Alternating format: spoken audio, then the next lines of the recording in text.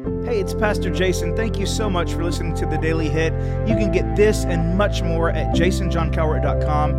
And if you're getting something from this content, be sure to share it with your friends. All right, let's jump into today's verse. Today for The Hit, I want to bring a verse to you from the book of John, chapter 5. And look, this passage, there's really so much to it. I could never get even just one verse really in 5 minutes. But between, say, about 16 all the way through about 30, I mean, my goodness, you just go read it. John 5, 16 through 30, you just need to go read it. What I'm going to do is I'm going to pinpoint verse number 24.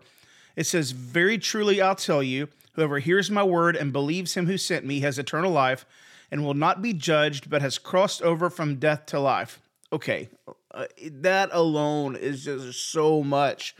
So let's take it apart for a second. Number one, this is Jesus talking. Whoever hears my word and believes him who sent me has eternal life. It's Jesus talking. So believes him who sent me. Well, who is that? Well, that's his Father. His Father is the one that sent him. And you can read all of that in that section 16 through 23. I mean, Jesus goes into a lot talking about how Jesus can't do anything by himself. He only does what he sees the Father do. And whatever the Father wants Jesus to do, him, the Son, will do it. But the Father loves the Son, shows him everything he does. So Jesus is telling us literally everything that I'm doing here, it's just me doing what my dad told me to do. If you go back to when Jesus was baptized, the Bible says that, the Spirit like a dove descended, and you hear this phrase, "This is my beloved Son in whom I'm well pleased." In another section at the Transfiguration, the heavenly voice, the Father tells those that are watching, hey, do what he tells you to do. So we're not trying to come up with another gospel here, because it says, "Whoever hears my word and believes him who sent me has eternal life." Well, so wait a minute. Do I believe Jesus or do I believe God? No, this isn't a different theology. This is still the same message, that the Father has given the Son authority. He's given him the ability to judge, which we see in this whole entire passage as well. In fact, the Bible says in 22 that the Father judges no one, but has entrusted all the judgment to the Son. Now, we're going to try to hit that one tomorrow because there's a lot there. But what we're trying to understand here is that God the Father sent Jesus the Son for a specific reason, to do a specific thing. Jesus came to earth, and he was in the process of doing the very thing his Father told him to do. The Bible says they won't be judged, but they've crossed over from death to life. Okay, this is very clearly talking about not physical death to life, but spiritual death to life.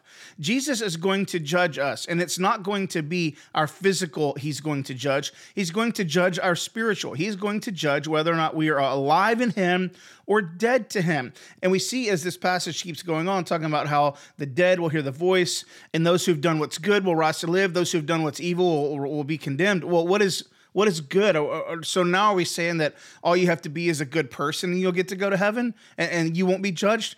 No, you have to do what Jesus tells you to do. So what do you have to do to receive eternal life? Well, the Bible is very, very clear that you confess Jesus as Lord, that you believe that he died on the cross and he rose again. You believe those things and you confess him as Lord, you're saved. It's that simple.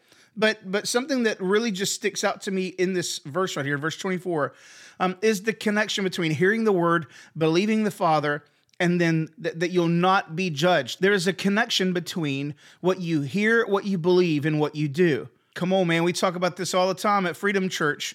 Everything you're doing is coming out of what you believe, and everything you believe is coming out of what you think. So what you hear coming into your mind is dictating what you think, and what you think is influencing what you believe, and what you believe is influencing what you're doing. So here's what I'm not saying. I'm not saying this is a works-based gospel, not by any stretch. And here's why. It's because I think the action is the last part of this puzzle. The first part is what you're hearing, which translates to what you're thinking, which translates to what you're believing, which translates to what you're doing. So if you want your doing to match what God is saying, then you've got to have some steps in between there. You got to hear his word. You got to hear the words of Jesus, and you have to believe in the Father. And then those things will allow you to do the things that you need to do in order to cross over from death to life, namely receiving him as your Lord and Savior, confessing him, but also living out your salvation, man, living out out the life that honors God and pleases God. Again, I'm not saying that living a life that honors and pleases God is what's going to save you. It's the result of that salvation. It's the evidence of that salvation. It's the fruit of your salvation. Look, what you do is important. It's very important. That's just like when people say, well, I don't care what people think about me. Well, you need to think about your reputation. Now, you don't need to get your identity from what people think about you, but you do need to understand that your reputation is important. And so when it comes to doing is important. Good doing is important. It's important that you do good things, holy things, honorable things, things that are full of integrity, full of righteousness. You need to do all those things, but you can't do it outside of a relationship with Jesus Christ. You can't do it outside of understanding that love comes first. I mean, even if you go back up to 16 and start reading this whole passage, Jesus talks about how I can't do anything by myself. But then he immediately says, and here's why. It's because the Father loves the Son. And when you are in a relationship with God where love is the main thing that's running this whole thing, what you understand is that obedience is just a byproduct of the love that you're experiencing from God Almighty. Jesus experienced that, and we should too. So whatever you're doing today, make sure that you're hearing the words of Christ. That means you have to dig into the Word. And it could be the Bible. It could be hearing praise and worship music that is just reciting Scripture to you and giving you godly biblical principles. It's in believing that Jesus really did do what he came to do, that he really was sent by his Father. I think sometimes the enemy just tries to get us in moments of denial and doubt. And you need to reject that and believe what the Father said. And as a result, what's going to happen is you're going to embrace that eternal life he has for you. And not only are you not going to be judged when we cross over, but you're going to cross over from death to life right now. You don't have to wait till eternity to live in heaven. You can be living in heaven right now if you're willing to hear his word, believe him who sent you, and then to do what he's asked you to do. Let's cross over from death to life here. Confess Jesus as Lord. And not just one time, but every day. I choose you today, Jesus. Come on, confess it with me. I choose you today, Jesus. Amen. Thank you so much for listening today. If you have any questions or comments, maybe a verse recommendation, I'd love to hear those. Or if you want to financially support this podcast, visit jasonjohncowart.com. And if you're in the Northeast Houston area and you're looking for a great church home, we'd love to have you at Freedom. Visit freedomdl.com for more information.